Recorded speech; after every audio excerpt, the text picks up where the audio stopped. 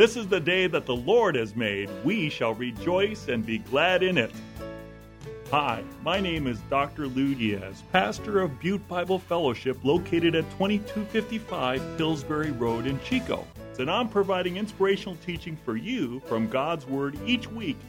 Listen to my weekly radio program, Encouraging Words with Dr. Lou Diaz, at 10 a.m. on Saturday or 10 a.m. on Sunday.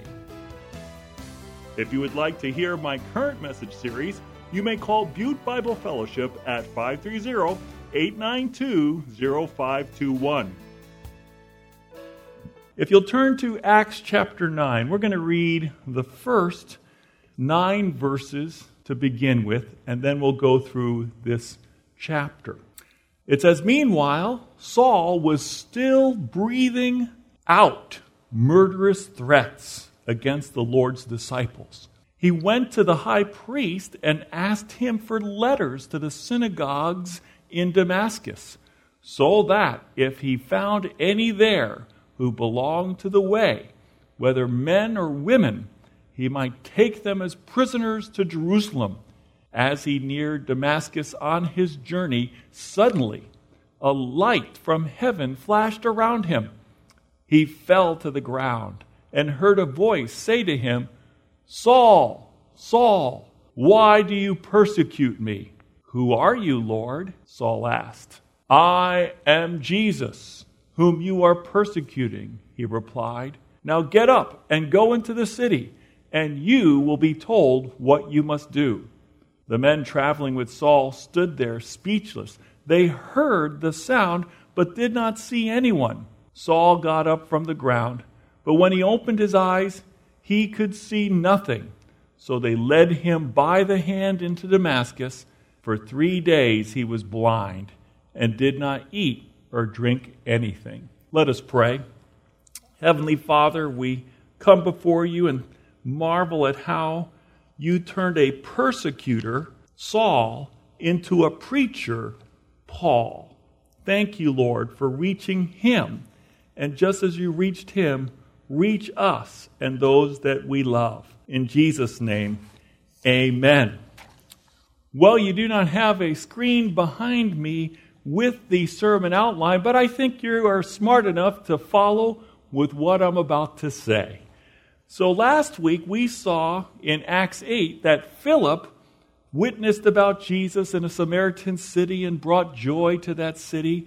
We saw that Philip was followed around by Simon the sorcerer, who falsely professed faith and was exposed as a fraud by the apostle Peter.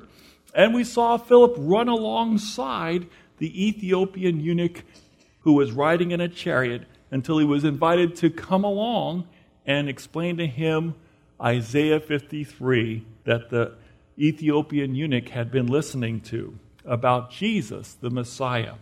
So Philip is mentioned one more time in Acts 21, verse 8, which is 25 years later.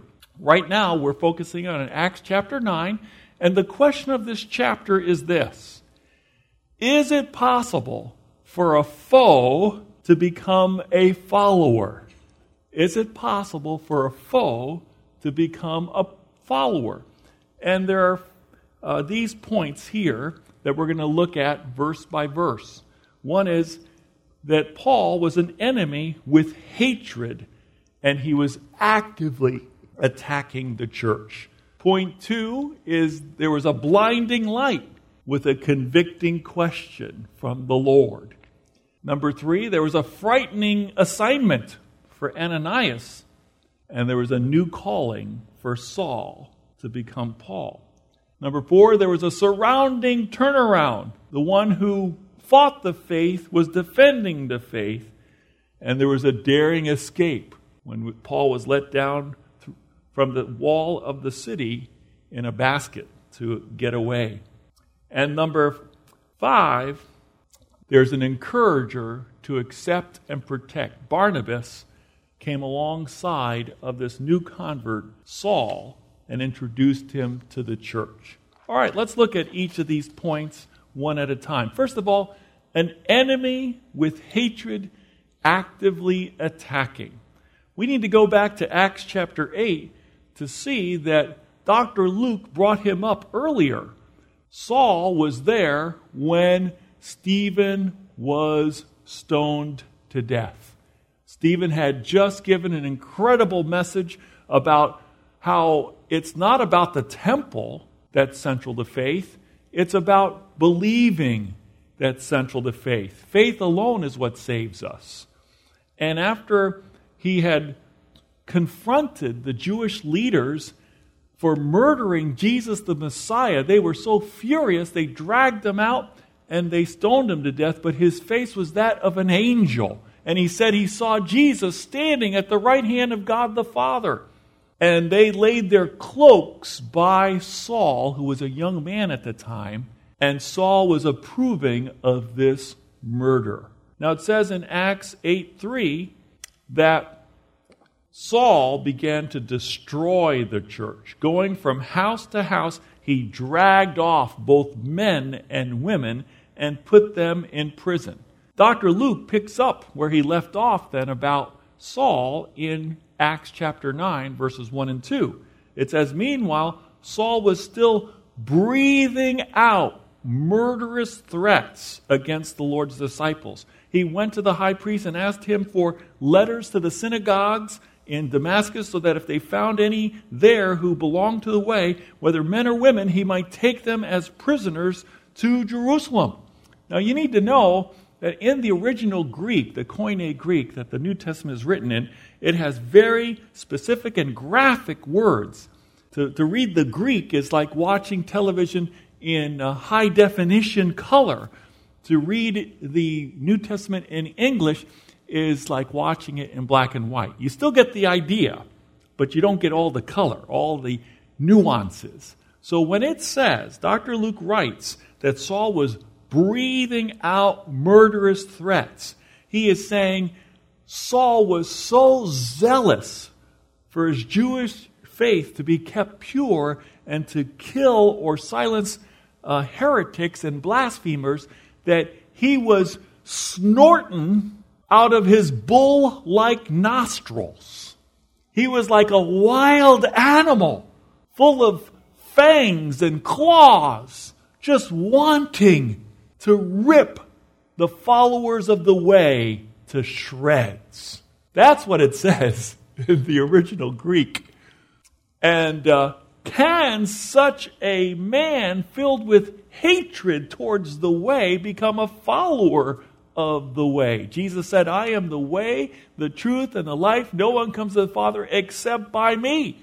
And he was rejecting that Jesus was alive, as the disciples claimed. He was rejecting that Jesus was the Messiah. Also in Acts chapter 9, verses 13 and 14, when Ananias is asked to go lay hands on Saul, he says, I have heard many reports about this man and all the harm he has done to your holy people in Jerusalem. And he has come here with authority from the chief priest to arrest all who call on your name.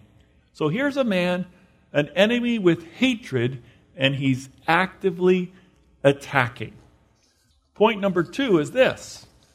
On the road to Damascus, there was a blinding light with a convicting question. A blinding light with a convicting question. Let's read about that in Acts 9, verses 3 to 6.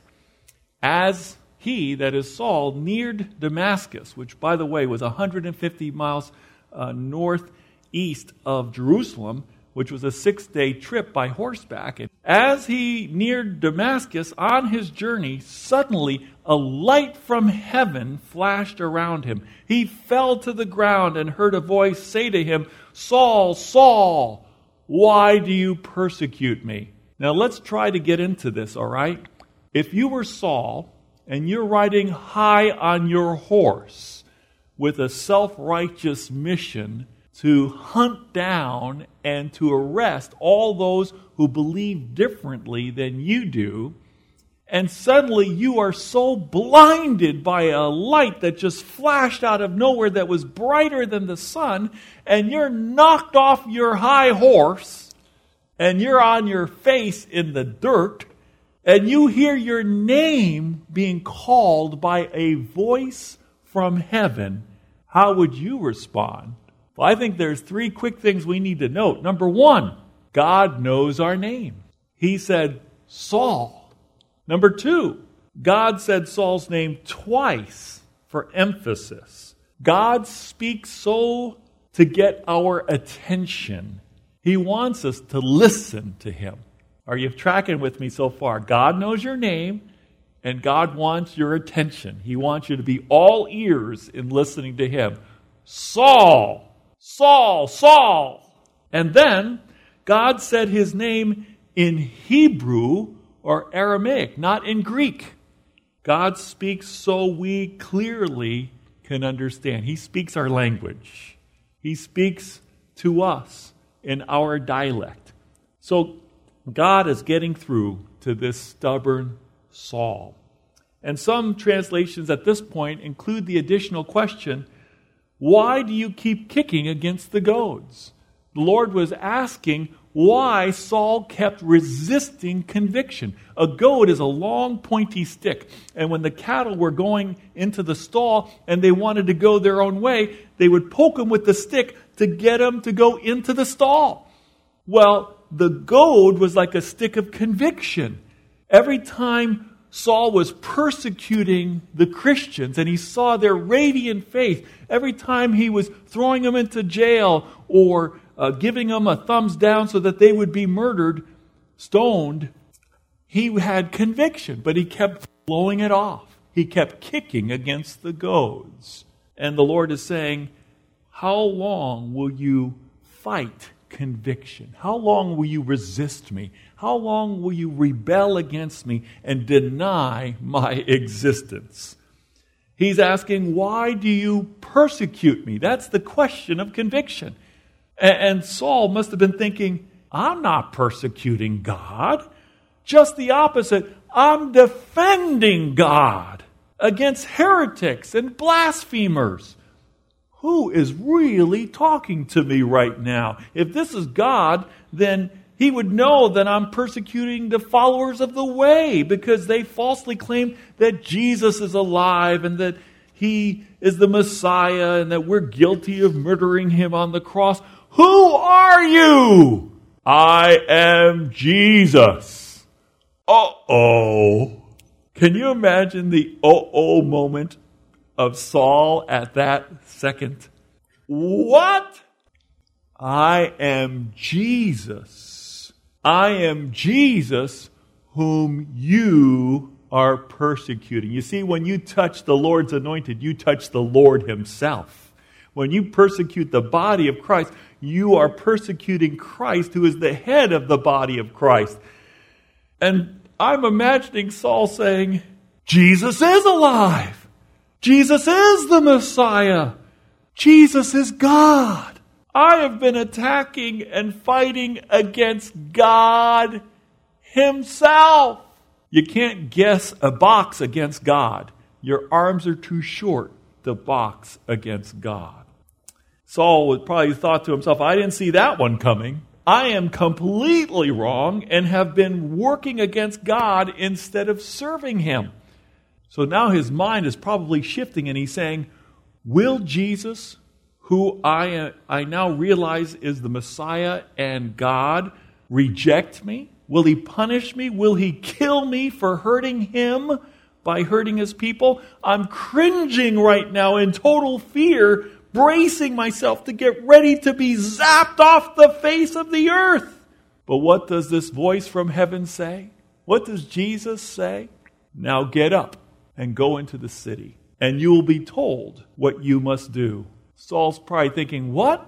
You forgive me? You're not casting me off or destroying me. You're actually letting me get up from being on my face on the ground and telling me that you have work for me to do for you. You want to give me assignments that fulfill your will instead of what I was doing. I suddenly realized that I was doing the opposite of your will. I was doing Satan's bidding by attacking and persecuting your people. I want to do what you want me to do. I trust in you. I have faith in you. I believe. What a radical salvation The grace of God, God's unmerited favor. We don't get what we deserve, which is eternal death and separation from God in hell, but we receive what we don't deserve, which is being adopted as God's child and receiving the gift of eternal life, to be co-heirs and co-regents with Jesus in His kingdom work. And it's all by faith. Faith alone. By grace alone. By the Word of God alone. To the glory of God alone. That's what it's all about. Let me ask you, have you ever suddenly realized that you had it all wrong? That you had a way of dealing with things that was incorrect? Let me just share you 3 spiritual turnarounds in my life.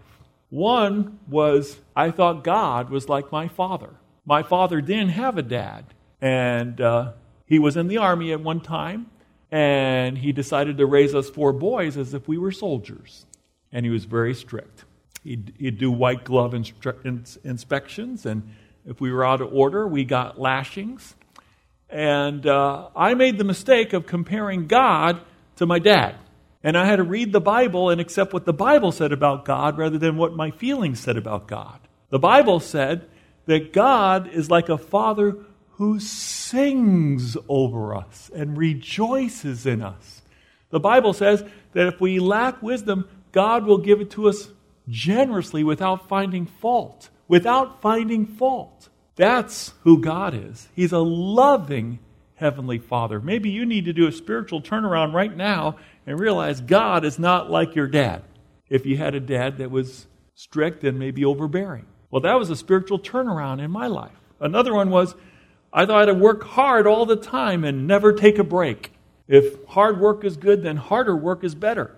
And the Lord said, no, you keep going like that, you're going to break. You need Sabbath rest. Every 7 days, within every 7 days, you need to take a day of rest. Another spiritual turnaround in my life is I used to believe in performance-based approval. You know what a performance-based approval is? It's where I thought I had to please God in order for Him to love me. But it's just the opposite. I please God out of the fact that He already loves and approves of me. Do you see that spiritual turnaround? So what do you have in terms of a belief system or thought where you need to do an about face? God needs to turn you around. There's things we need to unlearn and denounce if we're going to get it right. Because maybe the things we learned and hold on to are not the gospel truth. They're not either gospel nor truth. Religion and religious trappings that we think should not be violated because they are sacred cows need to be sacrificed on the barbecue of what God's Word truly teaches. Amen? All right. So with this blinding light, there's a convicting question. He says, "Who are you, Lord?" He says, "I am Jesus whom you're persecuting." He gives the assignment to him that he is to do his work. Now, I'd like us to go to point number 3. Frightening assignment, new calling. God goes to Ananias, who's a Messianic Jew living in the city of Damascus. And he says, I've got something for you to do. It says in Acts chapter 9, 11 to 16, the Lord told him, "Go to the house of Judas on Straight Street and ask for a man from Tarsus named Saul, for he is praying. In a vision, he has seen a man named Ananias come and place his hands on him to restore his sight." "Lord," Ananias answered, "I have heard many reports about this man and all the harm he has done to your holy people in Jerusalem, and he has come here with authority from the chief priest to arrest all who call on your name." So the Lord comes to Ananias in a vision. And by the way, his name means God is merciful. I went to a memorial service for Pastor Joseph Chiovelli on Friday at Neighborhood Church. And his son got up and he said, "My name, Sean, means God is merciful. My father was praying Hanani, Hanenin, which means God is merciful in Hebrew. The name Ananias means God is merciful." I think the Lord's been emphasizing a message to me to share with you. God is merciful. God forgives. God gives grace. God restores, God sustains, God is merciful. His loving kindness is better than life itself. Amen. So God is merciful, and He's sending Mr. Mercy to go over to Saul, who's now blinded and hasn't had anything to eat or drink for 3 days, to lay hands on him so that his sight could be restored. But Ananias has a problem. Lord, you're sending me to go to church public enemy number 1, who's here on an assignment to persecute, arrest Christians. Are you sure you got this right? He's hesitant. He's fearful. But God says, yes, go. It says in verse 15 and 16, but the Lord said to Ananias, go. This man is my chosen instrument to proclaim my name to the Gentiles and their kings, and to the people of Israel. I will show him how much he must suffer for my name. So he tells Ananias, yes, he's genuinely saved by me. I've commissioned him to share the gospel with the Gentiles and their leaders, and he'll also speak to the Jewish people. Go. Go. Now, this is obedience. Obedience is not when we do something that God asks us to do that we agree with and totally understand. That's simply following what the Lord would have us to do. Obedience is when God asks us to do something we don't understand. When He asks us to do something we don't agree with, but He's Lord. Luis Palau said that we are to take up our cross and follow Jesus. And when you look at a cross, it has 2 beams. And one beam can represent, this is the way I want to do things. And the other beam could be, this is the way God wants me to do things. And when God says, do something different than what we want, His will overrides our will. Take up your cross, die to self and your own preferences and your own wisdom, and obey God. Do what He wants you to do. And that's what Ananias had to do. He had to gulp really hard, and he had to brace himself to head to Straight Street. By the way, let me just say this, which is an absolute blessing to me. The older I get, the more I appreciate the doctrine of the sovereignty of God. God is a God of detail and of timing.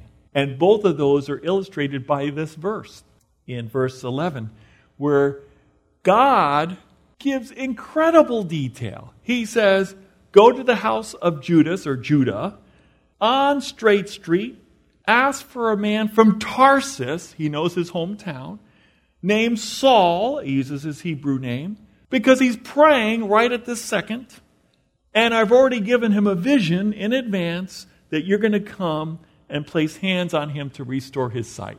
Is that not detailed? That is right down to the last detail. God has it all covered. And His timing is perfect because He already gave a vision to Saul about Ananias coming. So it's like, hey, call him in advance and let him know I'm on my way. God already did that.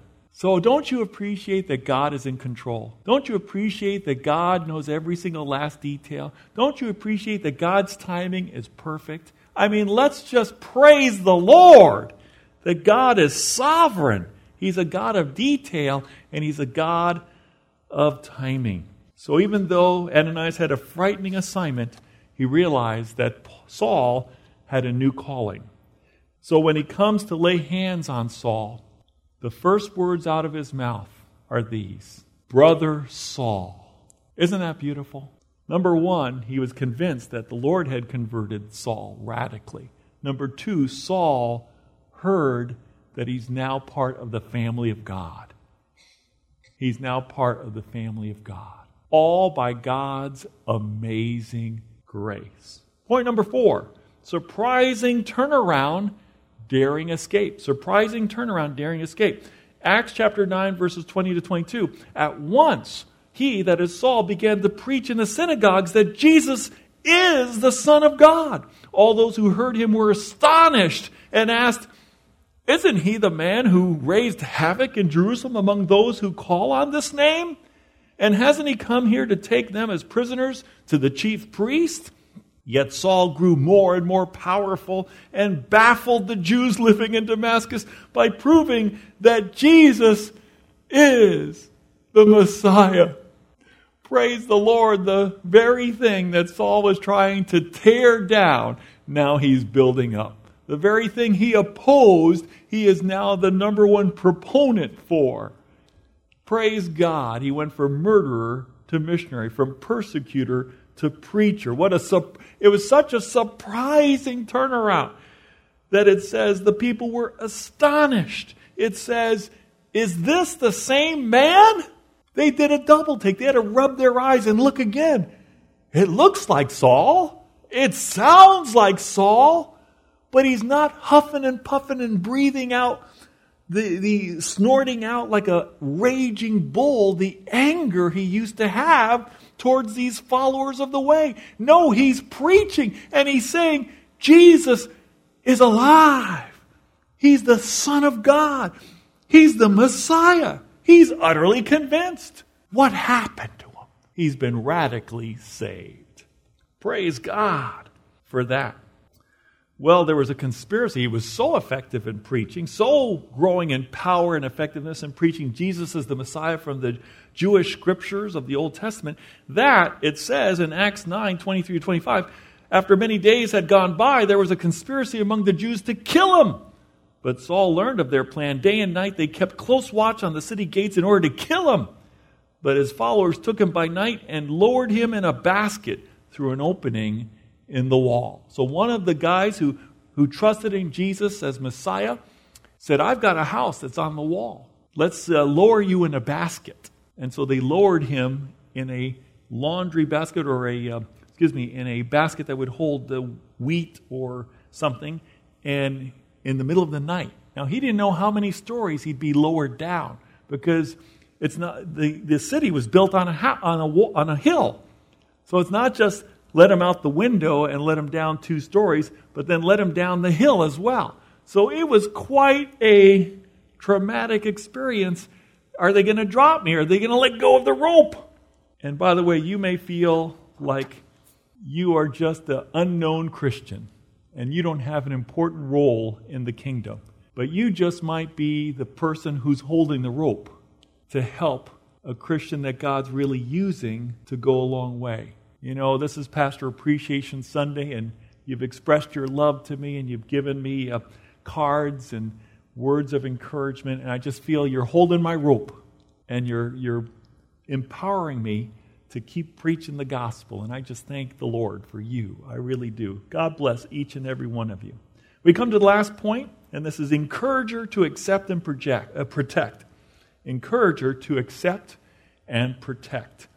Acts chapter 9, verse 27, but Barnabas took him. You see, Saul, after he preached in Damascus, went to Arabia, back to Tarsus area, and for 3 years he just studied in the seminary of the Holy Spirit. He let the Lord teach him. He didn't consult with the apostles in Jerusalem. He was letting the Lord directly teach him about the gospel. And he was planting some churches. He wasn't just taking a vacation. He was planting some churches, and he probably planted the church in Galatia during this time. And he probably suffered greatly and was persecuted for his faith down there when he was studying in 3 years away. But he comes back, and he comes to Jerusalem. He's staying with his sister now because no one else will let him into their house. They think, Saul, aren't you public enemy number 1 against the church? We don't trust you. We know what your tactic is. Your tactic is to infiltrate the church and then find out who the leaders are and pick us off, knock us out. We don't want you anywhere near us. But you know, it was Barnabas who believed in Saul. And we need an encourager, someone who believes in us, someone who comes alongside of us, someone who vouches for us. And that's what Saul did. Barnabas took him and brought him to the apostles. He told them how Saul on his journey had seen the Lord and that the Lord had spoken to him, and how in Damascus he had preached fearlessly in the name of Jesus. Barnabas stood with Saul. So that's the message. Is it possible for a foe to become a follower? The answer is we had an enemy with hatred actively attacking who encountered a divine blinding light with a convicting question from Jesus himself, and that Ananias had a frightening assignment to tell him of the new calling he had for Saul's life to be an apostle to the Gentiles, and that there was a surprising turnaround. The one who was fighting the faith was preaching the faith, and he had a daring escape from the city walls in a basket, and that Barnabas was the encourager to get him to be accepted and protected by the church because he was persecuted again and had more death threats, and they had to send him to a safe place. Do you need encouragement? I want to share my spiritual gift of encouragement with you. If you would like to hear my current message series, you may call Butte Bible Fellowship at 530-892-0521. Call Butte Bible Fellowship at 530-892-0521 to find out how you can connect with our weekly worship services and faith-building messages from God's Word.